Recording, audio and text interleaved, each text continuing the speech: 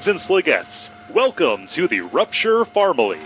My name is Gorsht, and I will be your automated orientation kiosk. I envy you, embarking on a brand new career in the exciting field of farm control. You'll learn how to fire a gun with reckless abandon, suppress gag reflexes, both your own and those of others. Avoid reporting our many OSHA violations. Now, before you feel overwhelmed, I just want to introduce my partner, who will give you the one simple mnemonic key to success to your new career/life/eternity. Take it away, Bram. Thank you, Gorsh. Hello, Sligs. I know my colleague may have made it sound complicated, but really, you just need to remember the ABCs. Always keep your safety off, blocking out screams, and conserve anesthesia. First A, your machine gun is your best friend. Why stifle him with a safety? Always shoot at the slightest provocation, because whatever you kill, we turn into food. That's innovation. Next, B. Our work isn't pretty. At the end of the day, we've killed a lot of creatures for fun, food, and profit. Over the course of your workday, you're going to hear a lot of our products make a lot of noises that sound like screams. We assure you, this is just harmless gas and souls exiting their body, leaving room for deliciousness. That rolls nicely into point C, conserving anesthesia. Though it may seem like a good idea to anesthetize the paramites, scrabs, and modicons, such expensive drugs will be wasted on their simple, fish-like nervous systems. Now, before we move on, do any of you have any questions? Yeah. Bro, Gulag 3 over here. I mean, isn't it wrong to use modicons as food? I mean, they're clearly sentient. I mean, they talk, they hope, they dream. The other day, I saw one of them write a song. Shouldn't we just not use sentient creatures for... Thanks, Corey. Now, if you'll make your way to the drainage sluice, I have some very interesting things to tell you about your mind control insurance. And on your way, be sure to watch out for fireballs.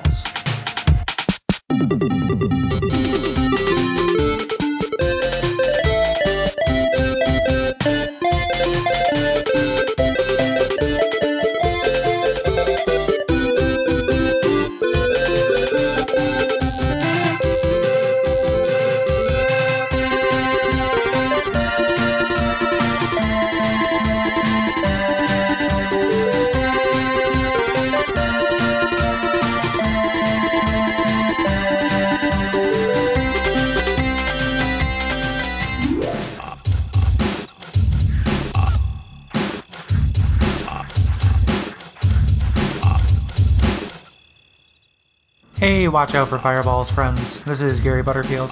Just wanted to pop in here real quick and let you know that we had some technical difficulties when recording this episode. Part of it is I moved to a new apartment. Acoustics are terrible here. Also, we had some kind of weird little glitches. So we used my backup recording for this one, and the sound quality is now where we want it to be. But hopefully it is good enough, and we are working on it. So thank you. Hello, my name is Gary Butterfield. My name is Cole Ross. And you are listening to Watch Out for Fireballs, which is a retro video games podcast. And Gary, what are we talking about this week? This week we are talking about Oddworld, Abe's Oddysee. This is a puzzle platformer developed by Oddworld inhabitants in 1997. It's been released for the PlayStation and for the PC. Now, the game casts you as Abe, a creature called a Modicon, just a big green dude with his mouth sewn shut, no problem. He's a slave working for a company called Rupture Farms, which is a large food corporation. You navigate side-scrolling levels, and you have to explore the factory, rescue your coworkers, and venture into the habitats of the creatures that were nearly driven to extinction by Rupture Farms for their various meat cakes. Right. It plays really similarly to other puzzle platformers. Specifically in the mold of like Out of This World or Flashback or Prince of Persia. One of the kind of twists in this game, though, is that Abe can speak with other creatures, and your primary mode of offense is to perform these chants that allow you to possess your enemies. Yes, that is your primary mode of offense and defense, because anything you do will result in death. Will result in your death, yes. This is the game in which I died the most for Watch Out for Fireballs. Yeah. But easy. Yeah. Yeah, and they make a point. They make a point to say it at the beginning too. Like, even though you have unlimited lives, you're going to need all of them, or something like that. Is how they put it. And I was like, that's funny. But they're not lying. That's definitely true. This is the game that, if you wanted to take a repeated kind of mantra from this show, and that being nothing is fun when you do it 10 times. You can follow that to its conclusion that, nothing is fun if you have to do it 20 times. Nothing is fun when you do it 30 times, 40 times. Sometimes even 50. I bet you there are levels on this thing where I tried 50 times. Yeah. To get through. I considered like making a tick mark every time I attempted a screen, like just to see, but that would have been a very I wouldn't have been able to handle it emotionally, I don't think. It would have been a grim reminder. Yeah, it should be noted that this is a game that was chosen by you. We gave you some options on the Facebook group, and this was the one that won by a resounding margin. And we're going to discuss why you were wrong throughout the course of this episode. It's fine. We're not the goal of this podcast is not just to beat these games, or necessarily even to have a good time. We just want to talk about them. Yeah, so, we neither beat nor had a good time with these games. With this game. Yeah, that's okay. Yeah, with this game specifically. Yeah, and this game specifically, and there are more of them too. This game was supposed to be part of a quintology. But it never quite made it that far. There are 2 direct sequels that exist. One is called Abe's Exodus, which takes this and turns it up to a couple of thousand degrees. And then Munch's Oddysee, which was an Xbox launch game. There was a first-person puzzle platformer kind of shooter game called Stranger's Wrath that takes place in the same universe, but it didn't have anything to do with Abe, I don't think, so I don't know if it's considered part of the quintology or not. Right, it's a different style of game and everything too. I haven't played that, but I've read a little bit about it. Looks good. Yeah, I bet you, it's got tons of charm and personality, and then is infuriating. That's my bet based on what I know. It's an educated guess. I have a history of video game books called like Insert Coin or Power Up or One Up or something like that. I can't remember the name. I don't have it within arm's reach. And they have a 4 or 5 page section about Oddworld inhabitants. And these guys, like when this game was going to come out, these were the kids most likely to. Yeah. Like this was a big deal. And when this came out, and they're talking about, the end of this article is like, you haven't heard the last of the Oddworld inhabitants. They are going to change video game playing, forever. Like there's a lot of ambition and kind of care in the design of this game, which is I think why it has the kind of cult following that it does. Mm-hmm. While still being far too frustrating for most mortals. Why don't you talk to us a little bit about the plot, Cole? Yeah. So as I mentioned before, there are tons of crazy creatures in this world, in this odd world, if you will, and you get to find out that most of them are made into food by Rupture Farms here. The main character, Abe, which is in no way meant to be a heavy-handed reference to the Old Testament, he is the long-running Mudokan employee of the month at Rupture Farms. A food conglomeration that makes, quote, tasty yet disgusting meat products. One day he's working late, and he stumbles into a board meeting, being held by the Rupture Farms president, Moloch the Gluckin. He discovers that the next product being put out is, Motokan Pops, which is really just a Motokan head on a stick. Right. And you learn this all, in this opening sequence, which is one of the best opening sequences in any video game. Like the first minute of FMV setting up this world and this story is incredible. Mm-hmm. Like it looks so good, and so much personality comes across in it. Like Moloch the Gluckin is just this kind of like demon looking guy in a large coat or anything, but he's chomping on this big fat cigar, in a boardroom. There's a weird, just very interesting mix of the alien and like the concrete mm-hmm. in this world. And there's a lot of kind of humor in it too. Like before you learn what the actual new product is, the Motokan Pops, it's just referred to as new and tasty. And there's all these posters around for new and tasty, and I found out what new and tasty is, and it's them. So when Abe finds this out, obviously he's terrified, and he decides to flee the factory and try to rescue as many Motokans as he can with him.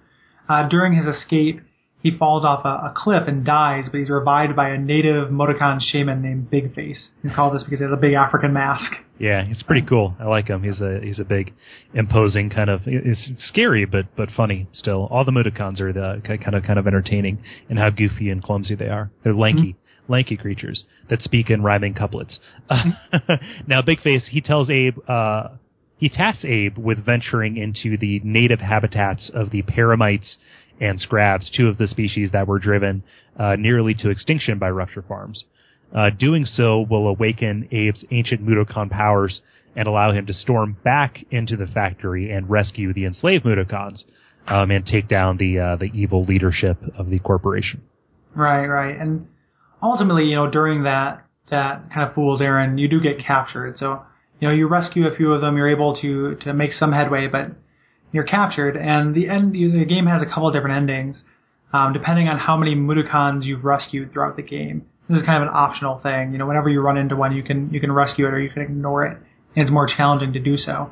If you rescue over 50, the Mudokans, it shows a little scene where they collectively chant, and that has Mullock the Gluck get struck by lightning, and Big Face rescues you. And if you rescued less than 50, the Mudokans decide you're not worth their time, and you're tossed into a meat grinder. Presumably to be turned into some kind of nutrient-rich slurry. Yes, yeah. and that's the end of the game. And that's it. You're done. Yeah. Obviously, the canonical ending is the one where he lives. Right, as following a trail of breadcrumbs that begins with there being an Abe's Exodus. Yeah. the next game, so it's not a separate Abe. So, do we want to take it level by level? Let's kind of go zone by zone in this. We'll talk about mechanics and stuff as we go about it too.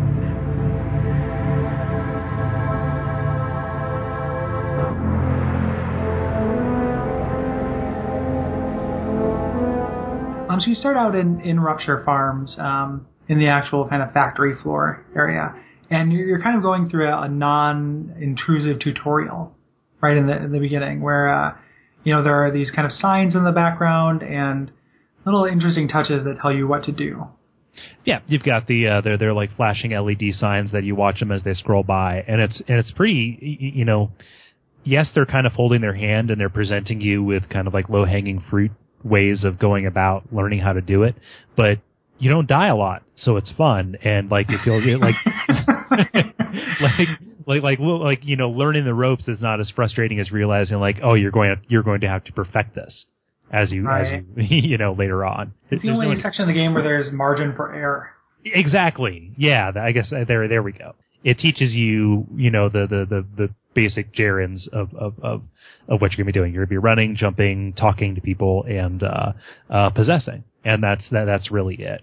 The game, if we're going to get into game cliche kind of things, it controls like Prince of Persia or Out of This World, in that it feels kind of stiff. You're running and you're jumping. On a grid. Yeah. When you move forward and backwards in discrete units. Yeah. It's been quantized to just certain units. So you can't just stop anywhere. This takes a while to get used to. You have a very specific jump length, you have a very specific running jump length and height. And these are all things that this section is kind of designed to teach you.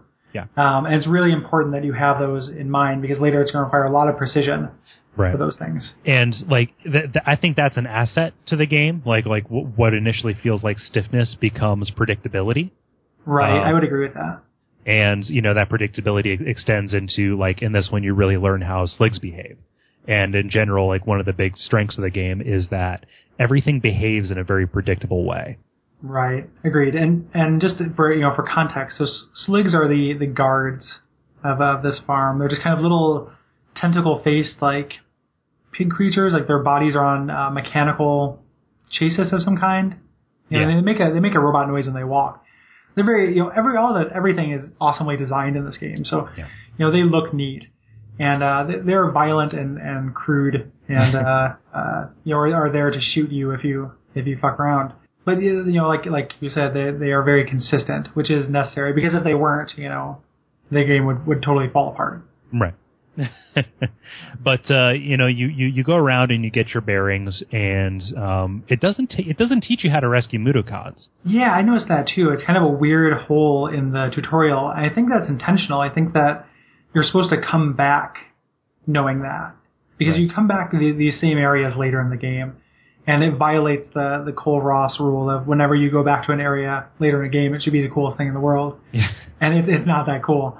But you do come back, and I think that's when you're supposed to be rescuing these Mudokons. Yeah. I might be wrong there. It might be all new Mudokons when you come back. But it doesn't tell you how to do it, which for being kind of the point of the game, it's kind of strange that they don't. But they make allusions to it too, because they talk about like how many Mudokon employees there are, how many have died, and how many how many have escaped.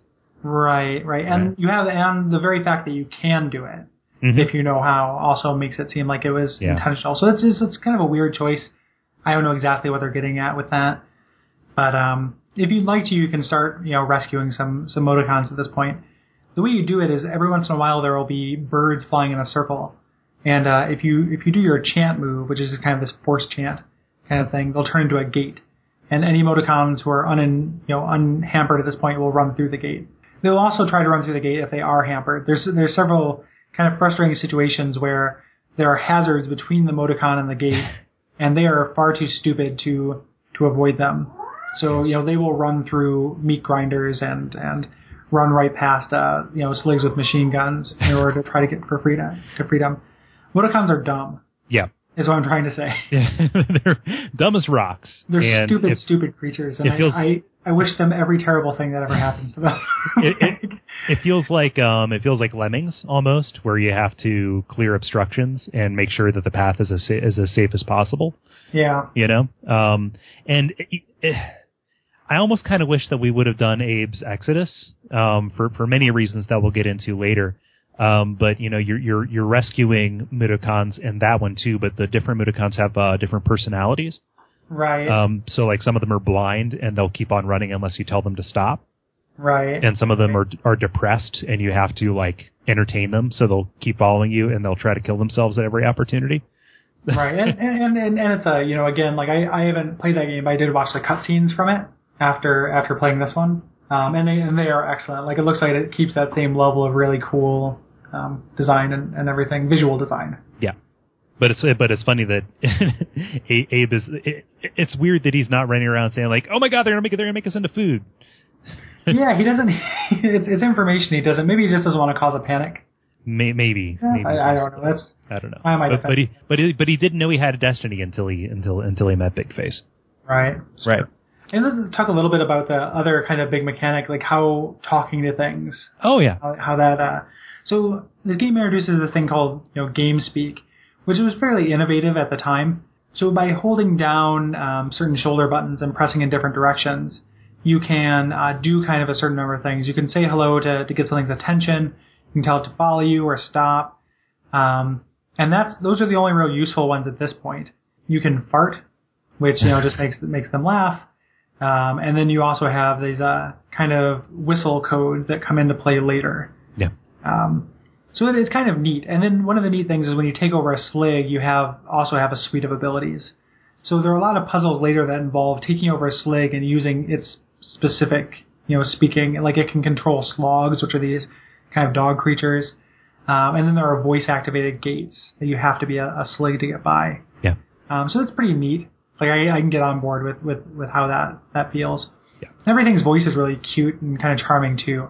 Like, Abe's voice is really kind of adorable. All of the voices, or at least most of the voices, were done by Lauren Lanning, the creator. Oh, yeah. I did not know that. Uh-huh. Yeah, they're good. They did good, Lauren Lanning. Yeah, good on you. Yeah, good on you. I'll talk to you. Damn it, you took it from me. Yeah. But you pass a big old sign that says if you go beyond this point, all 28 Mudokons on this level will die, and they're not messing around with you. Right, and you don't. Here's a thing. Like, you don't see 28 Mudokons on your way. Something that I didn't even really realize until I was looking at facts, and you will look at facts when you play this game, is that there are tons of hidden areas. So many secret areas. They're very unintuitive to find, and it's tons of optional content but the game also trained me not to want optional content as I played. So I had no interest. And there were a couple of these I went to just to kind of check them out. Mm-hmm. But I did not need challenge levels in this game. Like, I did not need special bonus, super tough things to get, like, a higher score. So those are the emoticons that, you know, as you're leaving, you see that sign, and, you know, that it tells you how many are going to die. And at that point, like, I'd saved, like, you know, 8, and I'd only seen 8. Mm-hmm. And I was like, 24? What the fuck are you talking about? And I assumed, like, I was able to come back later, but I guess they must be different emoticons. Yeah. Than the ones that can come later, so. It's tough, and I wasn't looking at a fact by that point, and turns out it didn't really matter how many I rescued anyway, because I didn't beat the game, so. Right. You know, oh well. So it goes. Yeah. So it goes, 28 emoticons. But you get out into the stockyard after you learn how to throw things. I like the throwing mechanics in this, actually. Yeah, it's really it's very paced. Yeah. So it's kind of an action element that is not high in action. It reminds me, and this is a distant connection, but one of my favorite things about the Resident Evil games post 4 is that they're action games, but they're very slow paced. Mm-hmm. Like you take your time, you line up your shots. Yeah. You know, and nothing is really that fast. And that kind of reminded me of this. Like, every time you need to throw something or use a grenade, you had to be very deliberate in how you did it. You had to be very deliberate, and you going back to the running and jumping distance and stuff like that, you had to know, like, which trajectory to pick in order to get it to land on the thing that you needed to get it to land on. Right, exactly. Whether it was stake or if it was a rock or a grenade or something like that. Right, agreed. Yeah. So you go out into the stockyard, and this is one of the more cool, like, visual areas because everything's in silhouette. Yeah, I really like that.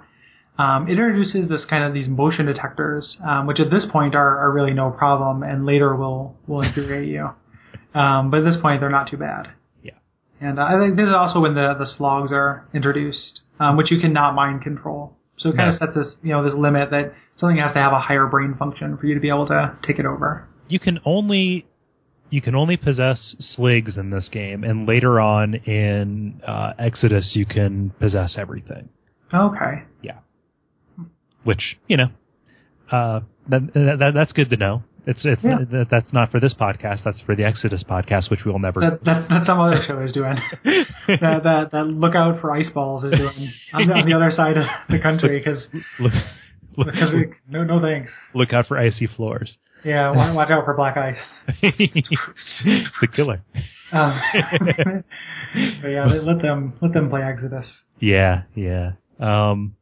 I don't know, not much to say about this except it continues the escape. There are emoticons you can rescue here, and it also relies more on the foreground background, distinction, to where you can actually like go into the background, and there are areas where you can bypass stuff by being in the background, by passing through doors. It's kind of neat. Like, your camera angle stays the same, so you're real tiny in the background, and it looks neat. You interact with things on 2 different planes. Yeah. So. Except that gets infuriating later because sligs can shoot you between the different levels. Mm-hmm. Yeah. Yep. Like everything introduced in the first part of this game, it becomes infuriating in the second part of the game. Exactly. This whole game is just like, Chekhov's like torture device. Chekhov's thumb screws. Yeah, exactly. Chekhov's thumb screws. Like, I was thinking of different ways to different metaphors or how to put that this game looks so inviting and ends up being so brutal. I kept thinking it was just like, this game is like a smiling murderer. This game is like, this is an attractive house fire, like things like that. Like, it's just very, it's like an anglerfish. Oh, yeah. It's just like one of those creepy fucking anglerfish, and it's like, yes, I like light, so dark down here, and it's just, yeah. I'll go check it out. Got this rhyming green guy, he looks okay, okay, no, I'm done. Yeah.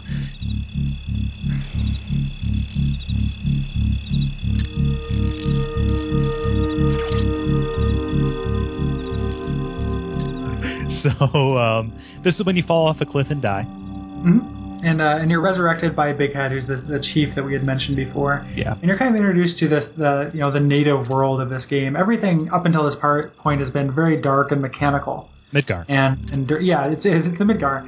Exactly. Like, it's scummy and gross, but you kind of find out that there is a whole natural world out there. There are non-slave native emoticons, are kind of like aboriginal and everything. And this was kind of a cool idea. you spend your entire life in slavery in this dark place, and you actually meet more of your kind. Yeah, and it's that whole the clueless protagonist as a way of doing exposition, but it's cool to learn about like Mudokan heritage from Abe's point of view, Right. knowing that he was born in captivity and then finding out about all that, and you're finding out about it with him. Right, which I like. Unfortunately, like the big piece to this is that the paramites and the scrabs, which are the primary creatures that Rupture Farms have hunted to extinction for food, are kind of holy animals to the Modicons. Yeah. So you're sent on this quest to get this power. Now, this is a test, right? Like, is this just a test to see if you can do it, or is it you have to light those torches and that somehow allows him to give you the power tattoos or the power scars that you get? Yeah, it's like a test to see if you're the Messiah. Okay. Yeah. Yeah. Which he is. Abe is the Messiah. Yeah. But I mean, we're gonna get to it, but it's an awful lot to go through for not very much. Like narratively, it's cool because like they want you to become the vessel for like the Mudokan sacred Aboriginal god, but it doesn't do anything. Spoiler: like being the vessel for a sacred god does not empower you a whit. Really, like it's one of the most disappointing anticlimaxes in video game history. You used it on like 4 screens. Yeah, it is terrible after the amount of just frustration you go through to get there. Yeah. I did these in the opposite order that you did them, but let's talk about Paramonia first because then it kind of ramps up. Yeah, I just went Paramonia is less difficult than... I don't know why I went from right to left, but I did end up going into Scrabania first. Yeah. So you're going to the kind of like native lands of these two creatures. Mm-hmm. The first one is Paramonia, home of the Paramites. And Paramites are kind of these like kind of, not little, but giant spider creatures. Yeah. I mean, like knee high. They spin webs.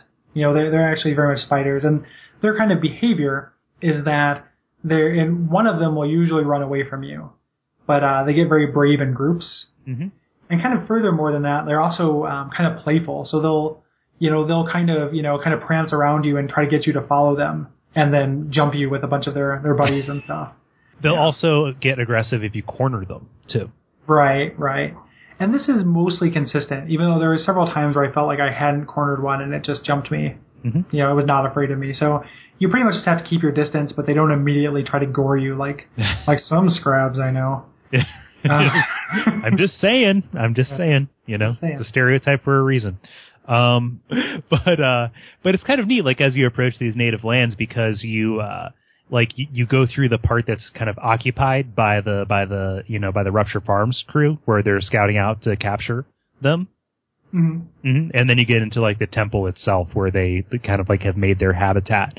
Paramonia, like it's neat because like when you're in that like outpost area where everybody is, you navigate a lot of it on Ellams. Right, and Ellams are kind of this two-legged horse. Thing, kind of a cross between like a camel and an ostrich. It's mule backwards. Yeah. Oh, yeah, I guess that's true. Yeah. And these are, they pretty much just make you a little faster and allow you to jump further. But they're really charming looking, and the animation when you get on and off the horse is really a winner for me. Like I really like that animation. Mm-hmm. So you go through this. I don't. I feel bad because like there are not a lot of like specific screens or puzzles that I like can call out from memory, for as much as I did them, and for as much as I, did them again and again, you'd think that I'd be able to say, oh yeah, that one screen where you have to go up and then you have to knock the meat down and then, lure the beast to the guy so he won't be one thing or the other. It all kind of ran together for me, kind of like Metroid Fusion, and I don't know if it would have helped if I took notes or not. Yeah, I had a similar experience. Part of it is because you're trying everything so many fucking times. You're there a lot, but it's just like I want to get through it so badly. Mm-hmm. I'm not really savoring anything in this game. It's just like drinking like a 2 liter of castor oil. Like I'm just trying to get it through me, and then as quick as possible. Yeah. And it's like doing a shot. Yeah. Like it's just like a shot of bad, like brandy. Yeah. Like you're at some party, there's, some girl you like and she offers you some fucking plastic jug, yellow label, blackberry brandy. And it's just like, I want to get drunk enough to hit on this girl. she's into it. I don't want to be rude. Like, just get this into me and out of me as fast as possible. Is how I felt about all of these levels at this point. Exactly. I want to be done. Yeah. Done. Like, ugh. It's such a funny thing. I was commiserating with coworkers about it. And you live in a weird world. Like, I can't explain to somebody, like, oh my god, I'm fucking miserable and stressed out because I have to go home and play this video game. And, like, nobody gets that. Nobody understands that. You can't tell that to, like, a regular person in the regular world and have them sympathize. You know?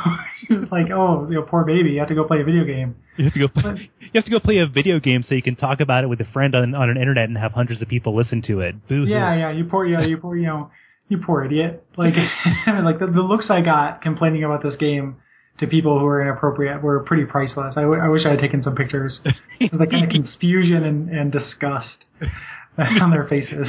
To stop playing the game. You don't understand. I can't stop. Yeah, I know. I gotta at least put in a good effort, man. I gotta get an hour and a half out of this thing. Come on, dudes. God, yeah. So, I mean, some of the puzzles are neat, I guess, you know. Well, here's a thing. This is when this introduces, they're kind of they're puzzles, but they're real action-based. Yeah. At this point. And this is kind of the first time that's happened. So it's based on, they become reflex-based. Mm-hmm. And because of those kind of stiff controls, which is an asset, with like every time you do something, it does the same thing. It does mean that, like, there are tons of times when you're on the LM or other times where you have to run and make a jump. And they give you 0, you have to make the jump at the very edge. And it's really easy to still be on the ledge, hit jump, but past the point at which the game registers that square, so your jump doesn't register. And I can't think of how many times, I can't tell you how many times that happened to me. Yeah. This is also, as far as just major flaws, there's a checkpoint system in this game is how it works. And you can save anytime you want, but it just reloads you from the last checkpoint. Each of these puzzle rooms is one checkpoint. And they have this tendency to put very easy, mundane puzzle stuff that once you figure it out, you can do it every time at the beginning. And then a fucking infuriating action set piece at the end. So many times, like, I would just like, okay, now I have to throw the meat over to the left, go down, pull the lever, jump back up onto the platform, and run to the gate while he's, investigating where I was. And just kind of keep doing that at the beginning, because at the very end of this thing, there's just some stupid pit that you have to jump at the exact right moment to get through.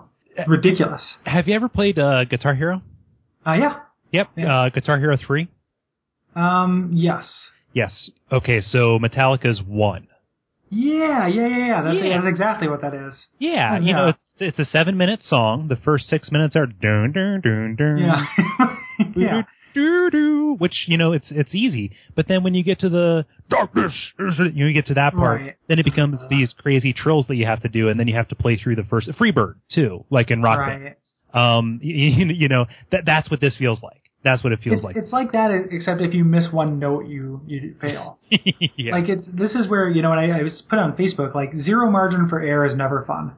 Like, you could have had these same puzzles and just been a little bit more generous with your spacing. Like, give me a two square window to jump, or give me, a 3-second window in order to, to distract the paramite before his friend comes down on a web. Just give me a little bit more room, and it would have, like, not been nearly as bad. Yeah. And it's merciless. And like even when you're not in the puzzle rooms in these temples of the breeding grounds for the paramites or the scrabs or whatever, which are their own discrete kind of like areas. Even when you're just getting from point A to point B in the factory, checkpoints are like set apart by like 4 or 5 screens, and each of those 4 or 5 screens represents little things that you can or can't do. Right. Or represents an opportunity for failure. And the part of this that I didn't like when you say it becomes reflex based, or where it becomes like, okay, it's a bunch of easy stuff and then it depends on you like timing it really well. To my mind, once I've figured out how to do something, that should be it. Right. Agreed. That should be the challenge. So like once I know what to do, and this is where I think like Portal succeeds really well. It's like once you know the solution, it's easy to execute upon. Whereas upon this, like figuring out what to do, yes, there's a lot of trial and error at it, but that's such a small part of the equation that it doesn't bear out that it's Twitch based. It does. Right. The game doesn't support that. I 100% agree. And the checkpoint system, when you talk about like figuring out what to do, that should be the fun of this game. Yeah. Should be figuring that out. But because, I would get through, like, I would be in one of these rooms in Paramonia or Scrabonia. Scrabonia is Paramonia but worse. And I would get through a couple screens on my own and then get to a point where like I didn't know what to do and would run to a fact because the consequences of trial and error at that point is doing that first part again no matter what. Yeah. And there's tons of like, there are a lot of times where it's trial and error, and a lot of times where the game even kind of underlines this in the name of kind of a goofy sense of humor. Like way back in the factory, there's a point where they introduce this that we neglected to mention, where in the middle of the room there's a lever, and if you pull it, then the Modicon that's sitting on it falls and dies, or falls on a platform. There's really not much to indicate this, There are other levers where if you pull them from one side, a boulder falls on the other side. So if you're on the wrong side, you just die. So it's intentional. It wants it to be this kind of like trial and error thing. But when the consequences for error are, going through the same frustrating sequence again, like I'm not on board. It's not, you should just respawn right where you die. Like in a safe spot in the same room. Yeah. At the beginning of that. Well, they couldn't do it at the beginning of that screen because what if it's part of a chase? Right. Like, I guess what that's if true. Yeah, and it just I was thinking about that because there are so many of those sequences, especially when you get to the end to the very end stage of these temples, are like multi-screen chases where stuff is coming after you. They couldn't checkpoint it that way, so they had to put the checkpoints where they were, so they knew that you would respawn in a safe place. With the thing you're referring to, which are the actual nests of these creatures, I agree. Within the puzzle rooms, you could have had it save any time you were not in immediate danger. There are lots of rooms you get to where there are just no bad guys. And as soon as you get in one of those, it should save. Yeah. Or anytime you go through a door, through one of these chutes, they just needed more of that. Because it just wasn't fun. Like, I don't want to sound wussy or anything, but it wasn't like figuring it out was the problem. Like, I could figure it out. I just didn't want to do the same thing over and over again. Yeah. It's telling that, like, this game, when we were looking at it, we've started using this resource that's like how long to beat. Because this is, this game and these last couple of games we've done have coincided with really tumultuous periods and both colonize real life. So we don't have, 60 hours to put into a game, in a 2-week span. And, how long does it take to beat? It gives a quote of like 20 hours or something like that. So it's like, okay. There's maybe like 7 hours or 6 hours of content in the game. It just, so much of it is just dying and restarting. And, most of it is. You spend more time doing things you've already done in this game than you do discovering new content. And that is just inexcusable. It is. Yeah, that is beyond the pale. And it would feel so much better if it felt like you were getting better at doing it. If it felt like you were benefiting from it in some way.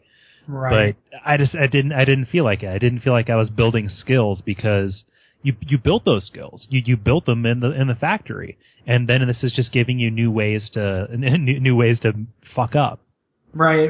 Tons of ways to fuck up. Yeah. I mean, I just I had to do a search here. It bears repeating. When we were talking about Zombies Ate My Neighbors, I compared the last couple of levels to the cycle of samsara.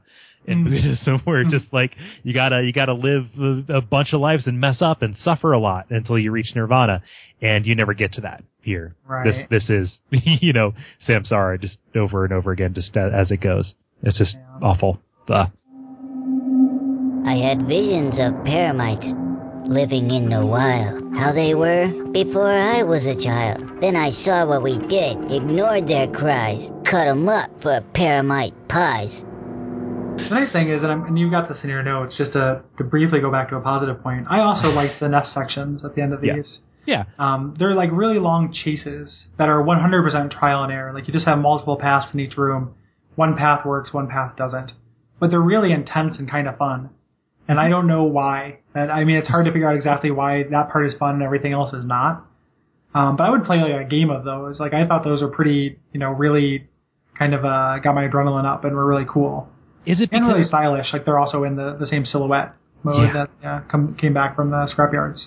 Is it because like you knew that's what it was going to be, and it wasn't asking you to change gears?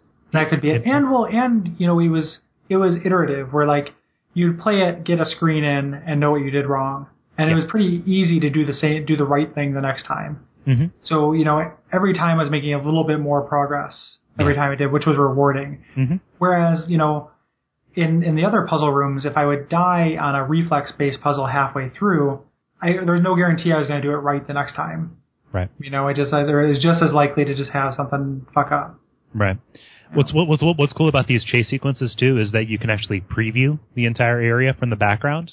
Mm-hmm. Like it gives you the ability to jump into these chutes that launch you into the back, and then you can see how everything is laid out. How useful that information is, it doesn't really, I probably couldn't tell you, but it's neat. It's a neat idea to know that you can survey what you're going to have to be running through. I wonder why they didn't do it. I wonder if this game would be better if they had mechanized something like that for every screen. Yeah. Like, what if whenever you entered one of these rooms, you could turn into a ghost form and go through it and see what was waiting for you? I wonder if that would have helped. Something like that. Maybe whatever. What if it was like an iPad game and you could pan around like a bigger level, like Sword and Sorcery? Yeah. Kind of. Yeah. That might have been, just off the top of my head, like maybe that would have helped. Yeah. Even though with the chase thing, being able to see everything at once only kind of helps because a lot of things are going to jump out. Yeah. As you go, like especially with slogs. So after Paramonia, you go to Scrabania, which I did first. Scrabania is longer. They're not symmetrical. Like I think there are more puzzle rooms, and it's harder because Scrabs just attack you. Yeah. And their kind of twist is supposed to be that if there are two of them, they fight each other instead of you. Mm-hmm. But which does this real kind of like Tex Avery like Bugs Bunny animation, like a cloud of dust with limbs flying out of it. But it only lasts for a couple of seconds before it kills. One of them kills the other one, and then they're back on you. Some of my favorite puzzles in this stage though had to deal with like, okay, this puzzle room has like 5 Scrabs in it. How do I get that down to a manageable number? Right. That was kind of neat, and I would say it was the only redeeming part of it. Yeah, I would agree. Even though this one definitely had my least favorite room in the game, which I barely remember, but I made a couple references to it. Like I know you start out, you have to throw a rock down, or you jump down to one side and get one to chase you, and then while it's up there, you run to the other side. It starts out with that. And I must have done that beginning part, 30 or 40 times. Yeah, I know I played that one today, actually. So yeah, and that was very frustrating. But it's like a mirror, though. Like the Scrabania and Paramonia, the only thing that's really different between them is what they ask you is the puzzles are different, obviously, but just the behavior of these creatures, which again they're predictable. It's good to know, right? Which is nice. Yeah. This and so this leads. I mean, we're really shitting on this game, but this leads to one of the most anticlimactic, most irritating things that's ever happened to me in a video game. So you get through both of these parts, and they're infuriating. After each one, Big Head puts a brand on your palm. That's going to give you this power. And it shows this cutscene where you're out by the fire.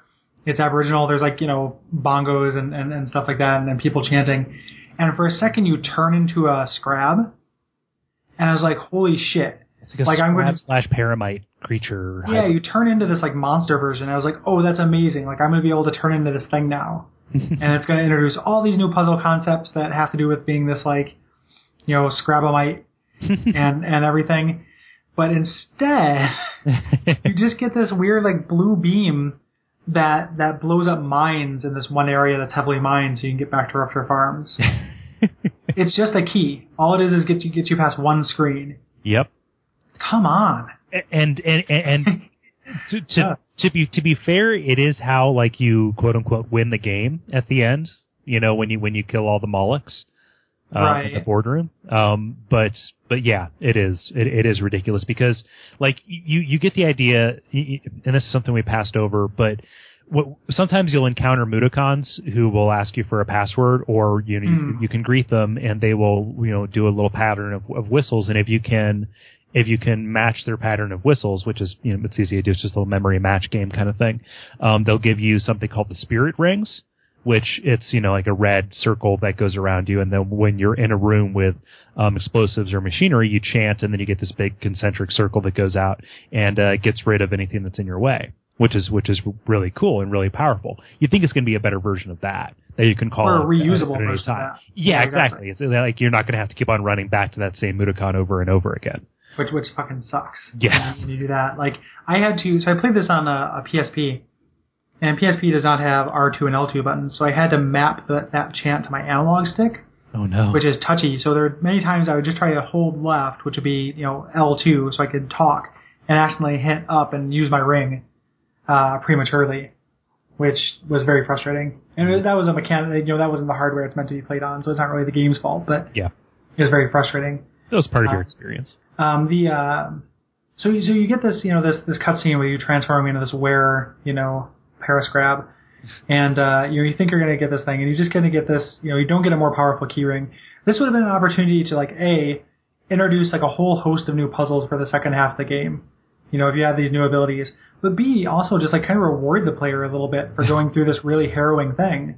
Mm-hmm. Like, I would have liked a little bit of empowerment in this game. Like, I understand that it's not really the point of it. It's supposed to be tough as nails. You're supposed to be kind of downtrodden, and that's thematically, it's a kind of a David and Goliath kind of thing. But, like, a little bit of empowerment would have been a long way. And they could have still made the game tough, just incorporate this, this feeling, give me the illusion that, like, what I just did mattered, and that, it was worth it. Give me some indication, please. Totally. Of some kind of progress. Totally. But it's super frustrating. Instead, they make the game harder. Exactly. It just ramps up. It doesn't get, it's not uneven. Like, the game gets steadily harder throughout the whole game, but it's another thing we talk about Portal. Like, Portal does not feel like it gets steadily harder throughout the game. Like, I guess it does, but there are a lot of ways where you just think differently instead of harder.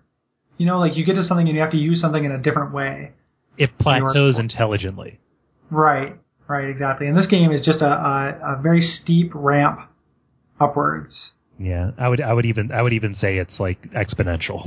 yeah, it is a terrible triangle. The difficulty curve. But throughout all of Paramonia and Scribania, or whatever those are, you're just worried about your survival. But then when you go back to Rupture Farms, through the stockyard and everything, not only is security heightened because, oh my gosh, one got away, but you're now worrying about the lives of all these other Mudokons if you're attempting to get a good ending. Right. And, if you are attempting to get a good ending, one of them dies, and then now, okay, I better just go, kill myself, because, I lost one, so I'm gonna have to go, do it again. More and more trial and error. It adds more moving parts, more variables to the equation. Like, a lot more variables. Like, and when we say the security is ramped up, like, we can't really state that enough. Like, when you go through that first section of the game where there are some motion detectors, this time they add motion detectors to mines, and there are certain kinds of bombs that you have to do a timing puzzle to shut off. Those are throughout the game. Yeah, but they add them all in one screen.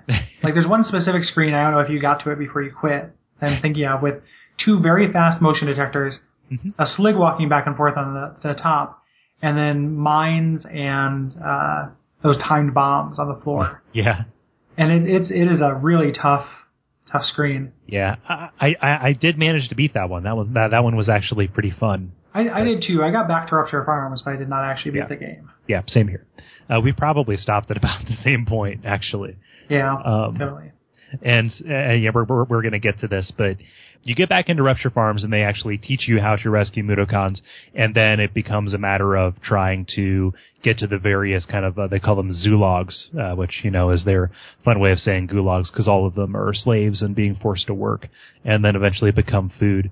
I didn't get into any of the zoologs, just because I got to a certain point where the fact didn't even help me, and looking at a YouTube video to see like how to do it didn't help me, and then I immediately went over to just like, okay, I'm just going to watch somebody play the rest of this. Yeah, it's so tempting. It's like slipping into a hot bath at the end of a long day. I'm just going to passively take this in for a little bit. But what's crazy is like that I enjoyed that more than playing it myself.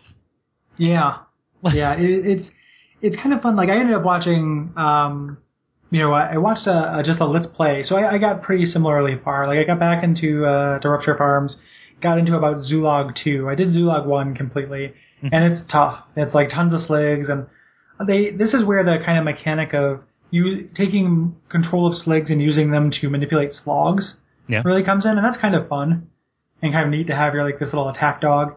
Yeah. But it was really hard and frustrating, and I did the same thing.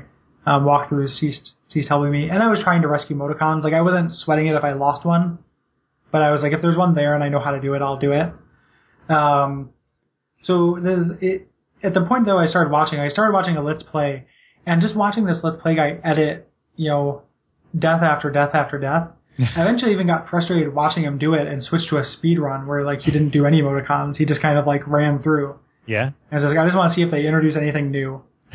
And no, it's just like increasingly complicated piles of the same elements. Yeah, lure this guy over here, control this guy. Okay, you start possessing one of them, it's going to kill, one of them's going to kill the other, and then you take him and walk him over. Yeah, it's all the same. He has to blow up a mine. Like, if and that mine has to, startle a dog that has to run over to another mine, and like, these increasing like Rube Goldberg-esque like. But it's Taco Bell, Gary. It's Taco Bell. Which way is it Taco Bell? I guess that's something. No, it's Taco Bell. What does Taco Bell serve? They serve tortillas, they serve meat, they serve cheese, they serve lettuce, they serve sour cream. And they just put those same ingredients in a different order. I might be snaking some comedian's bit, but that's what this is. It's an onion story. Is what you're thinking. Yeah, Taco Bell has put its ingredients in a whole new order. Okay. Thank you. We'll put that in the show notes. Just to give credit where credit is due. But like that doesn't interest me. I don't know. Yeah, maybe okay. Referencing Portal again, since we're talking about action puzzle games, maybe Portal is like that, but they do it in it's not tedious, and it's tedious in this.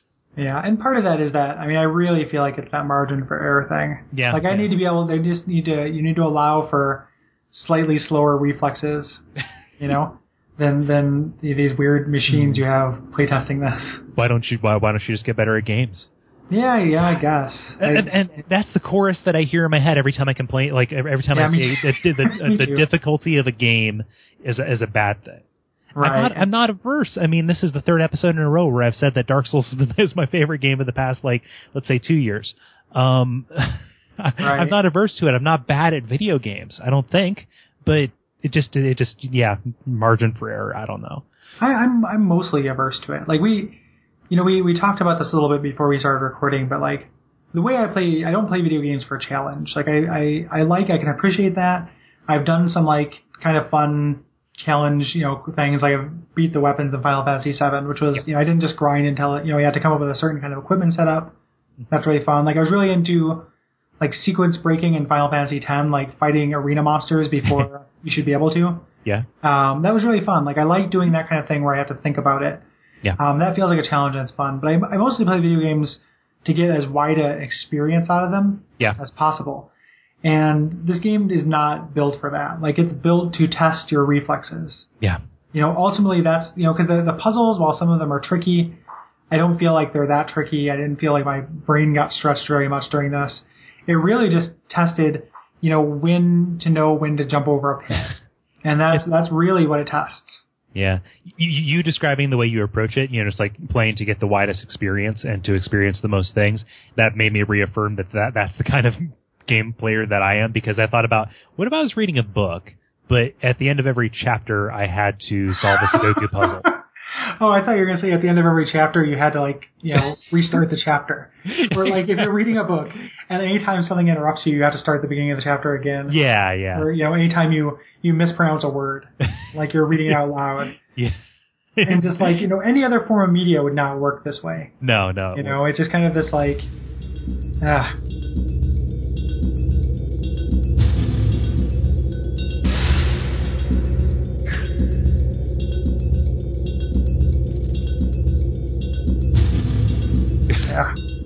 Man, we haven't said a single good thing about this game. But there's not. I hated this. Like I liked it less than Metroid Fusion. And I didn't like Metroid Fusion very much. Like at least Metroid Fusion was fun for the first 3 hours. Mm-hmm. This I did not like this game. Mm-hmm. Other than there are some things I do like about it. Yeah. We'll talk about the ending a little bit and then just kind of go into that. Yeah. We mentioned them earlier. What happens in them. what's kind of interesting about this is you talked about what game was it where you're talking about how saving Sid is one of the few times in video games where the fail condition is more interesting than the win condition. I really like the bad ending of this game. Like the good ending is just kind of this Deus Ex Machina where, magic things come and save you and kill things by magic. The bad ending though, where like the big head is kind of consulting with these Modicons and is like, what do you think? What should we do? And they kind of sound like they're like just kind of like wise guys. It's real charming. They're like, he was a schmuck. Like, one of them goes like, he shot us, which like I never actually did, but I love the delivery on that line. Like, he shot us with a gun. Of course we're not going to save him. Yeah. So that ending is so good. And I also, like being the secret goth emo kid that I have some weird tendencies towards, like the idea of trying so hard and still getting a bad ending is appealing to me in a perverse way. Like it's not good enough no matter what you do. Yeah. And that's a party line I can usually get behind. So. It's the game is so harsh and it's testing you at every single step of the way. It's nice to know at the end, yes, they are judging you and they judge you harshly, sir. Yeah, exactly. Like it fits in. You think that getting 50 of the Modicons wouldn't be hard because it's just half. Yeah. But it is. Like, especially when half of those are hidden. Like, you pretty much have to go into the hidden areas to get, more than 50 Modicons. Mm-hmm. Or save every fucking Modicon when you come back. Yeah. And that's, better you than me. Exactly. I'm willing to do that. Yeah. The good ending, lightning just strikes. What's kind of interesting about Moloch the Gluck, though, is that he's on stilts or he's just got two really long legs. That's just what the Molochs or the Gulliks or whatever they are. That's what they are. Yeah, they look neat. Like he looks like a big imposing like Darth Vader kind of figure, but he's actually this spindly like. Yeah, he doesn't even have any shoulders. The shoulders are all in the cloak. Yeah, he looks neat. Yeah, I like that a lot. Give me an animated series. I'll watch the Oddworld animated series. See, I thought that's what the Oddworld inhabitants went on to do. Like when they left games after Stranger's Wrath, like they went on to do like animated stuff, but nothing has come out of that. Yeah, they haven't really done much. And that's a shame because that is their strength. And maybe they just took them years to figure that out. Like they don't need to tie this amazing sense of aesthetics and storytelling and charm to a game. No. Just present it as it is. Like it would be a better screensaver than a game. No, I think that's the harshest thing we've ever said.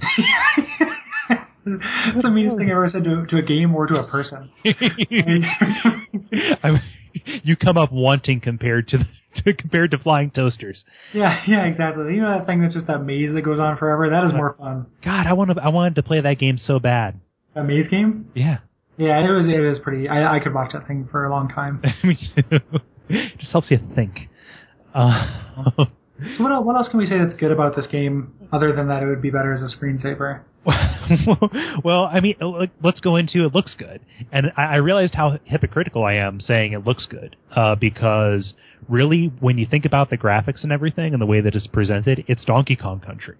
Yeah, in a way, but the design is like a lot stronger. Like part of why I don't like Donkey Kong Country isn't just like the 2.5D. It's because everybody looks like a big fat idiot. Like everyone has a big stupid expression on their face. Yeah. And that like this at least like everything is kind of lanky and angular. And I've never seen, the sligs are just like they look neat, like these weird like pig tentacle face things that ride around in a mechanical chassis, like tons of imagination. You know, and you had mentioned Double Fine earlier, like that's something that could be from like a Tim Schafer. Like it's like a darker version of that, like a Tim Burton, Tim Schafer mashup.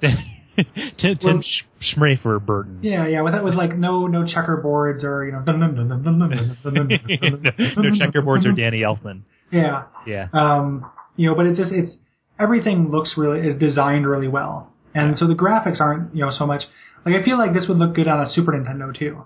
Yeah, I guess when I called it Donkey Kong Country, I was referring to it technologically because it is like stuff they did 3D renders and then made stills or sprites out of it that animate to it, but it animates really well. It looks like the animation is great. Yeah. Everything you do has tons of personality, like pulling yourself up on a ledge or rolling or anything like that. You get the morph ball in this game. We didn't mention that. Oh yeah, you do. You pretty much can turn into a morph ball though. Yeah. But it animates and looks, the comparisons to, Out of This World or or Prince of Persia are apt because those were both rotoscoped games, and this I don't think that they rotoscoped this, but they definitely put a lot of care into making it look natural the way that you move. So music was really good too. I liked the music a lot, but I'm a fan of ambient music. I want to know how you felt about it because you're the resident music. I'm the music snob. It was not super memorable to me. Yeah, no. Like I can't. Yeah, I like the kind of main theme that plays through, like the title screen. Mm-hmm. Well, no, the title screen's just kind of like it's like birds chirping and stuff, right?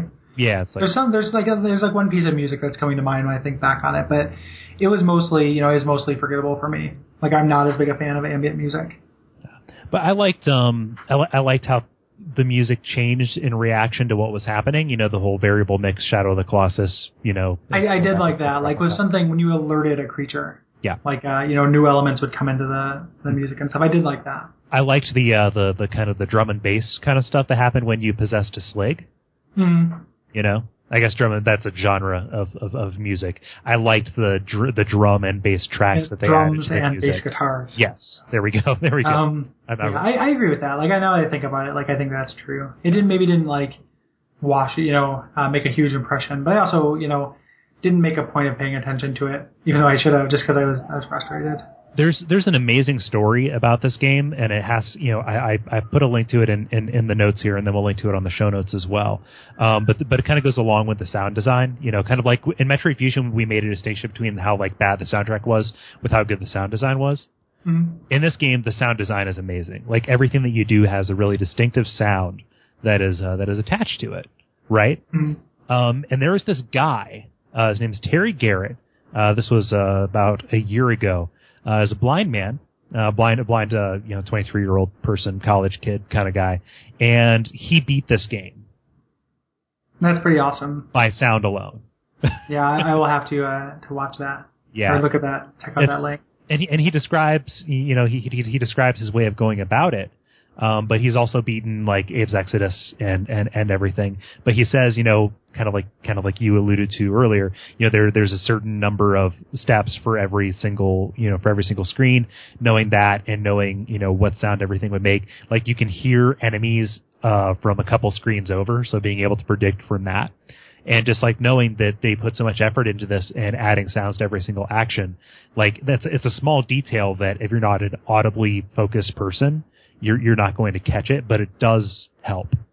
Right, and obviously help tons if this guy could do that. That's really cool. Like I'm looking forward to checking that out. But I guess like finally, like the last good thing about it is that even though there's not tons of story material, like a lot of the story stuff is kind of indirect and part of the design, the actual story is pretty strong and it's a good message, not overly overt or abrasive. This kind of environmentalism, animal rights kind of thing.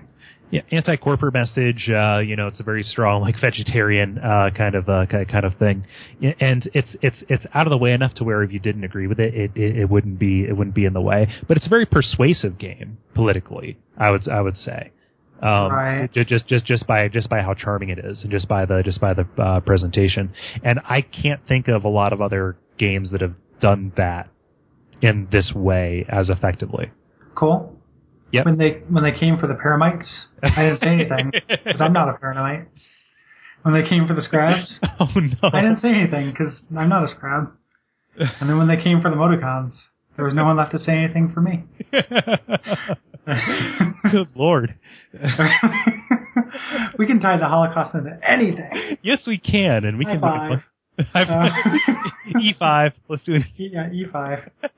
God damn. Yeah. But yeah, I mean that's Oddworld for you. I don't think that we've really got anything else to say about this game. I can't recommend this game in any real sense. But if you are masochistic and all of this sounds good to you, like go for it. Yeah. And if you can get by, like I think watching the cutscenes, kind of tellingly, there's a cheat code in this game that lets you just watch the FMVs. Oh no. Like do that. Like at the very least, go do that, or watch a. Well, I guess not a speed run because he's going to skip all the FMVs. Mm-hmm. But, watch the FMVs and get an idea of the game, and then maybe just kind of move on. Yeah, watching somebody play the game successfully is very fun.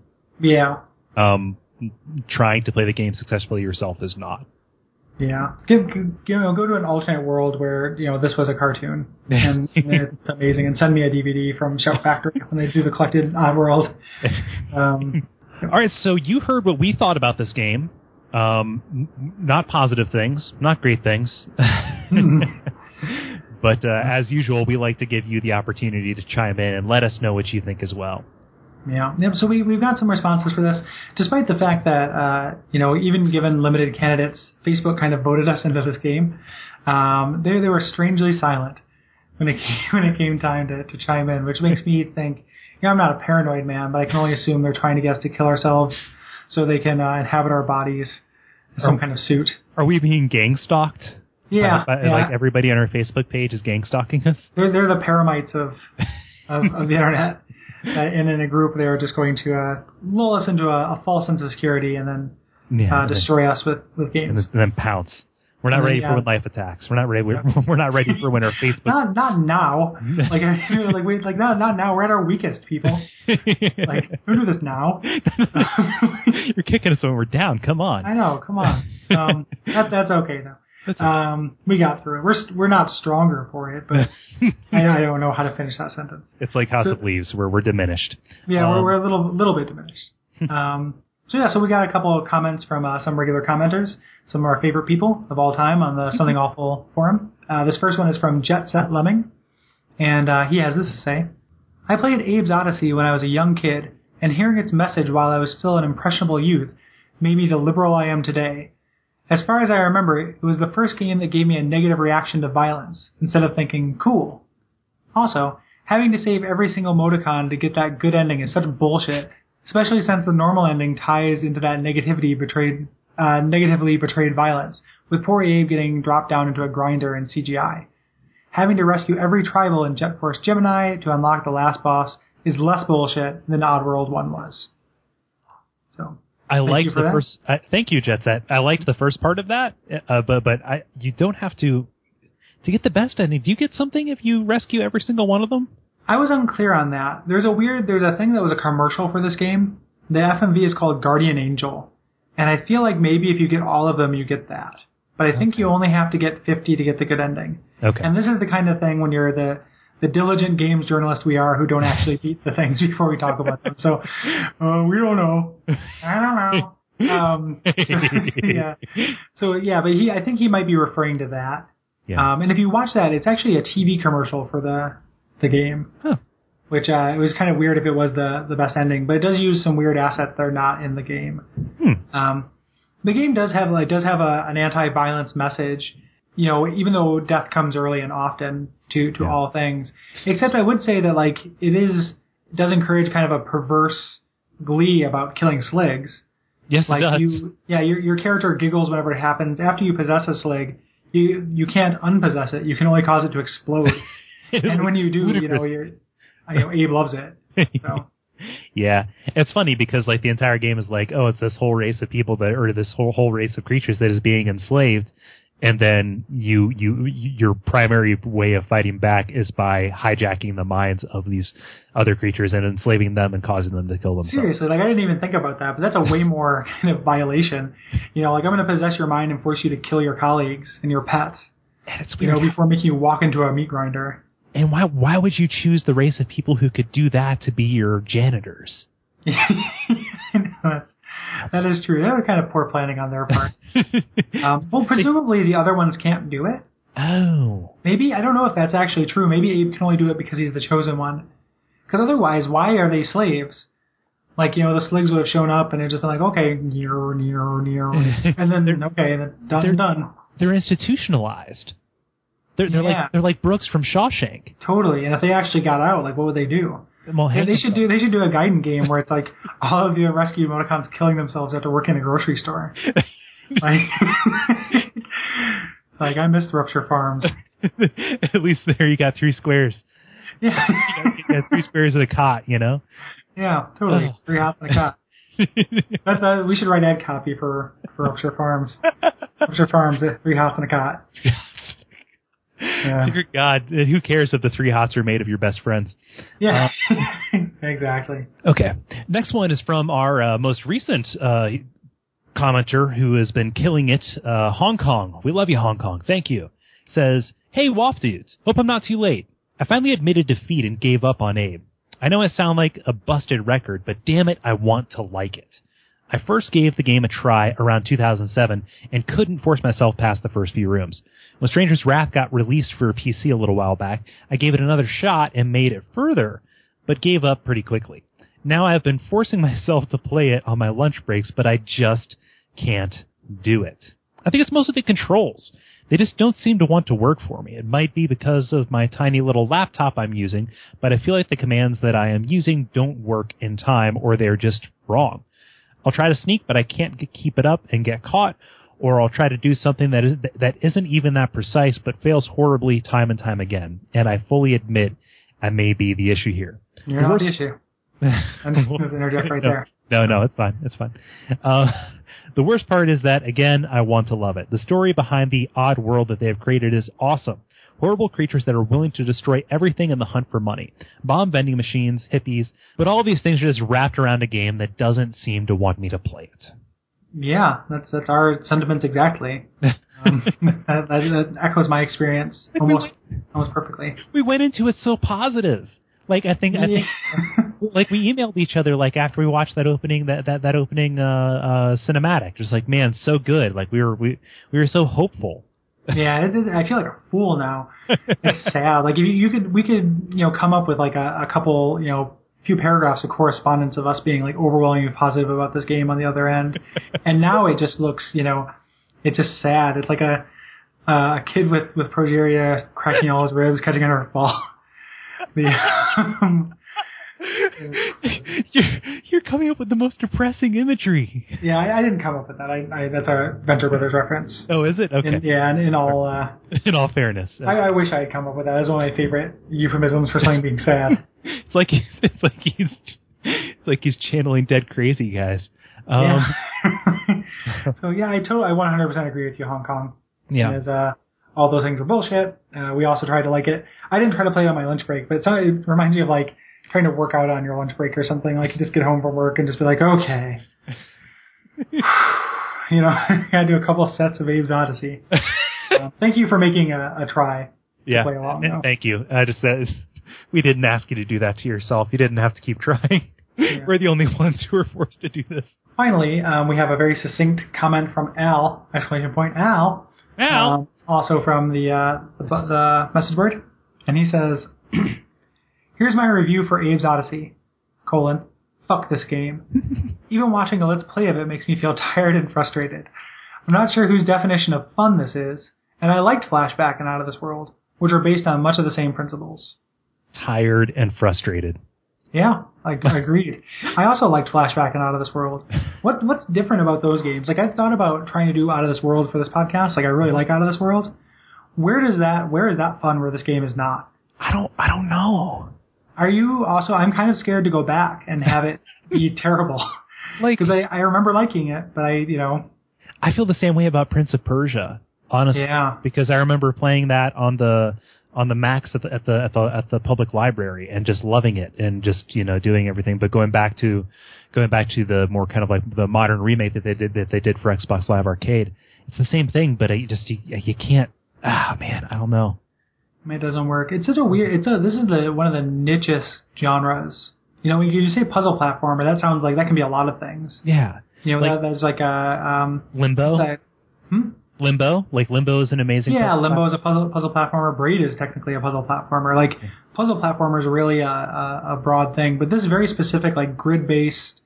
I can't really think of more than these 4 games or the series, the Abe series, but Prince of Persia, Flashback, Out of This World, and Abe's Oddysee that are like this. There was one for the PlayStation that had Heart of Darkness. Heart of Darkness. Yeah, I was about to say Shadow Hearts, but that's an RPG. Yep. Yeah, Heart of Darkness. So that's another one. But this might be the smallest genre in video games. It is just this is a niche, and it doesn't have its champions like visual novels or adventure games. Like it's not aren't people just going nuts for more of these? That's funny. You mentioned the two genres that I am a champion of. That's what comes to mind when I think of niche genre. Yeah. Well, let's eat some Deliberation Crunchies or something. I don't know. I don't care. But it's Abe. He was killing it. Did you see him? Yeah, he didn't do much. But Abe, he's one of us. He wasn't any good. He wasn't really that good. He shot us. But what do you think? He was a schmuck. Well, how about you? I don't get it. No, boss. No, guys, no. Let him. We've come back from eating deliberation crunchies and not caring. Yeah. We're tired, defeated. And we decided to give the award to Jet Set Lemming. All three are excellent comments that I agree with. But I like how Jet Set touched on the political message of the game. And, one thing that you'll pick up from listening to the show is that being exposed to ideas through video games at an early age is something that really resonates with both Cole and me. And this is, an example of that, obviously, for Jet Set. Yeah. So we like that. Yeah, we like that, and that's why we talk about retro games, and that's why we talk about these things that are from our formative years, and it's a worthwhile pursuit, I think. So thank you, Jet Set. You can contact us to claim your prize or have us donate or what have you. If you would like to get a copy of our next game, I don't know if there's a way for us to get it to you, but let's talk about what we're playing next. Yeah, there's been a little bit of a shake-up in that world. So the next game we're doing is Silent Hill 2. I just got that in the mail pretty recently, just started playing it for the first time. I'm loving it so far. Cole is playing it for like his 40th time, or something like that. But imagine that to be, if you like hearing, I know that a lot of people like hearing us shit on things. I'm not anticipating that for our next game. I think that there will be a kind of a love fest for the next stretch, but we need it. So just go easy on us a little bit. Like we need to play some games that we like and that we need to be positive for a little bit. Yep. So, yeah, we need to be positive for a little bit. So why don't we play one of the most sorrowful and just emotionally exhausting games? That is just the way I am. I thrive on negativity. Gosh, so I know you're joking, but that is what I want out of life, pretty much. I love it. That's how I recharge. It's kind of like the definition of an introvert is somebody who is recharged when they're alone, and an extrovert is somebody who is recharged when they're around people. Right. We're just negative people who thrive on sadness and horror. So Silent Hill 2, we're going to, refresh ourselves at the great spring of awesome games there. The timing has kind of like shifted a little bit to where it's suboptimal. It used to be to where this was like right when the HD collection was going to be coming out, and that was how I was going to play it, and that's how I was hoping like other people were going to play it. But they pushed that back by 2 weeks, so I am playing it in the regular amount of Ds. Right. Single D. Which means that I'm on my... I need to see. I think I'm on my 7th New Game Plus. Yeah, that's awesome. That encourages me about playing it. Yeah. Because there is something, like if a game keeps you coming back like that, there's something really kind of fun to doing it and getting... I imagine, your opportunity for this. Like when we first announced we were going to do this, we drew a little bit of fire from that Something Awful board just as it's a game that's been done and talked about. But, we're unique enough people that we will have different perspectives on it. Yeah. And it is good, for you to have a chance to approach a game that you love this much from that direction. I feel like it's going to be like the mirror version of Shadowrun, where that was a game that you had done so many times and loved so much, and I was fresh to it. Right. Except we've got a couple of those coming up as well. Yeah. Oh, sorry to talk over you. That's fine. Except you're really going to like Silent Hill 2. I know, and it probably is a little bit better.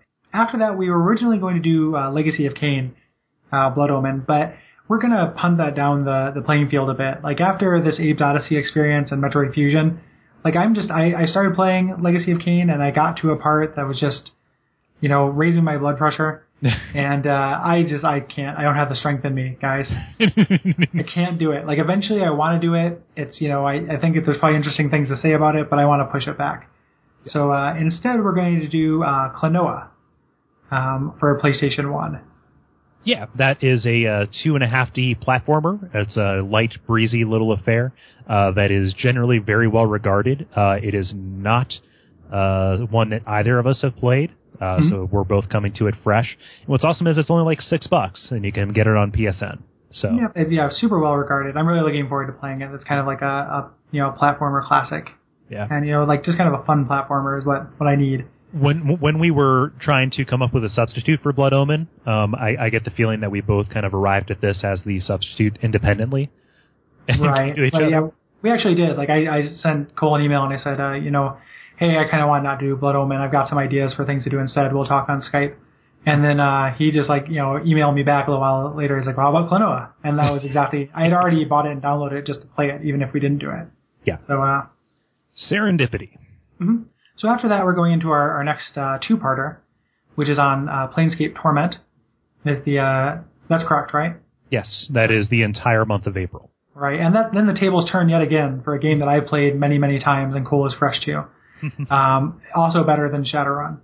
I am 6 hours into my playthrough of that for the show, and fucking damn, start playing this game if you are gonna have any interest in playing along with us, because it's so good. It is so goddamn good. It is like it's making me doubt my like I'm on the record as Fallout being my favorite game of all time, and playing this again like with this kind of eye is making me feel like this might take it. It's so good.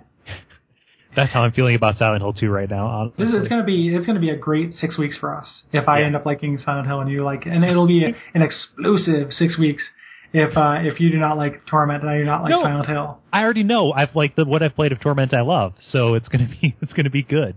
It's amazing. Like so, I keep checkmarking things like this is incredible. I can't wait to talk about this on the podcast. Mm-hmm. Like this is incredible. I can't wait to talk about this. Yeah. So those are going to be really exciting and fun 2 episodes for us. Yeah. I think the halfway point for that, I think we're going to play through the lower ward for the first half. So if you play the game, that'll make sense to you. The second half will begin with the Clerk's Ward. If not, though, I mean, it doesn't really matter for your purposes, but just if you're going to pace yourself along with us. I think that's around what I think the game splits into. The Clerk's Ward, is that a movie that you really like when you're young, and then when you grow up you realize it's kind of juvenile and shitty?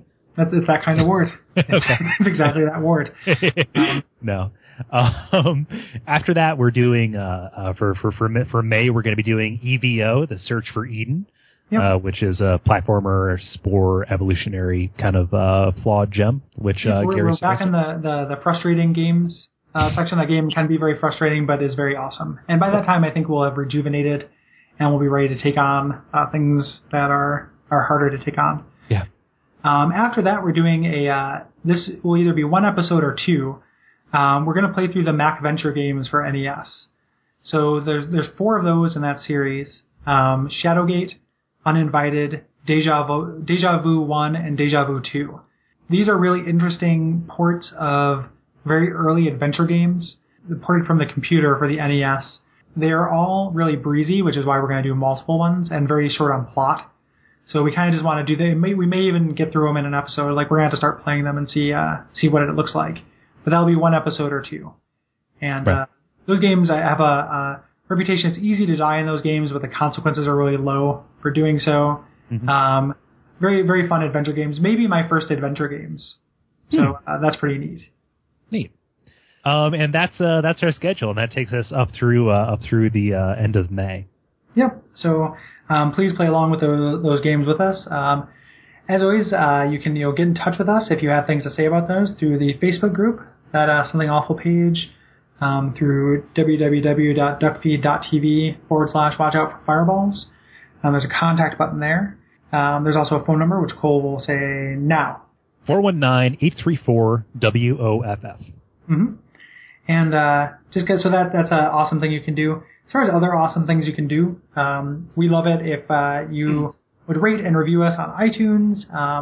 Just let us know, friend us on Facebook, tell your friends about us, blog about us. A couple of people have done that, talked about us on message boards. I am a little bit embarrassed to admit that I have a Google alert set up for that kind of thing. So when someone talks about us on a board, I learn about it. But, I really like that, and it's awesome that people do that. I would like to thank Twitter user Gunnar Krigg, that is Gunnar Krigg, who gave us a shout out on Twitter, which is really nice. Yeah, and he also mentioned us on his what is that? Ask Me at Formspring, and he does a web comic that is very good. Cool. Has won many awards, so that is very cool that he's a fan of the show. I want to we haven't done a plug section in a while, and we won't do the whole version of it. But I wanted to mention on the show, the next kind of stage of my public output is starting, and I've started a centralized website. So if you're interested in me now, you can now go to GaryButterfield.net, .com was taken. I really wanted to do .biz because I thought it was funny, like GaryButterfield.biz, in like kind of a Tim and Eric way. But then I also thought that was going to confuse people, so I decided against it. But I'm going to eventually put all of my Podcraft, a new podcast up there. Right now I've been into writing essays and reviews. So there's a pretty long talk about this series called Crontendo on there. That's pretty interesting and is recommended. So I would head over there and read that. It is a great resource for all things Gary. And yes, it's your one-stop shop. One-stop shop. And if you like me, other shows on the Duck Feed Network, the Stand and the Don't Tree and Riddle Me This, and those damn Ross Kids, 2 shows that I do, talking about games and funny stuff. Hopefully you like them. Yeah, very good shows. I like. So all of those are things that you can do, but I think that most of all we would ask you to do 2 things. The first would be just try not to play Oddworld without knowing exactly what it is. Don't have your youthful enthusiasm crushed. If you see like a litter of fucking scrab puppies, drown it. Like put it in a bag and throw it in a river. Like anything you can do to kill any of the things from this game, like I pretty much support. Yeah. They've committed the unforgivable sin of frustrating us. Yes, look out. But what's the other thing they can do? The other unforgivable sin is not to watch out for fireballs.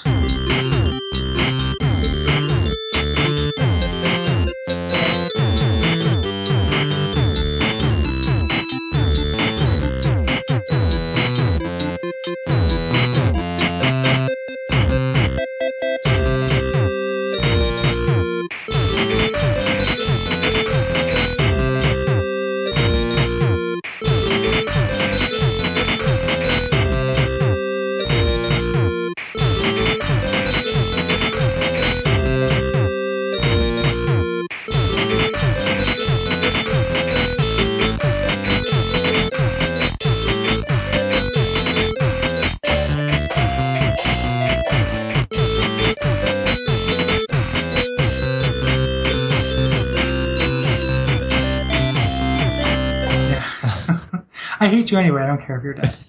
Like you're idiots, and you keep running into machine gun fire. Like what, if it was a different part, like if it was like Moticon, New and Tasty should be like a Moticon steak or something like that. Like they look like they would make steakums. Like that's probably how steakums are made. Is if you like in today's world, like if you put a Moticon into a grinder, you get steakums. Like I don't want to eat anything's brain or eyeballs. But, I don't know. I'm all for turning these things into food. Like, they're assholes, and they piss me off. Yeah. They're shits, and they're pieces of shit, and I just want them dead. Lots of lean meat. Lots of lean meat on those. Yeah. Yeah.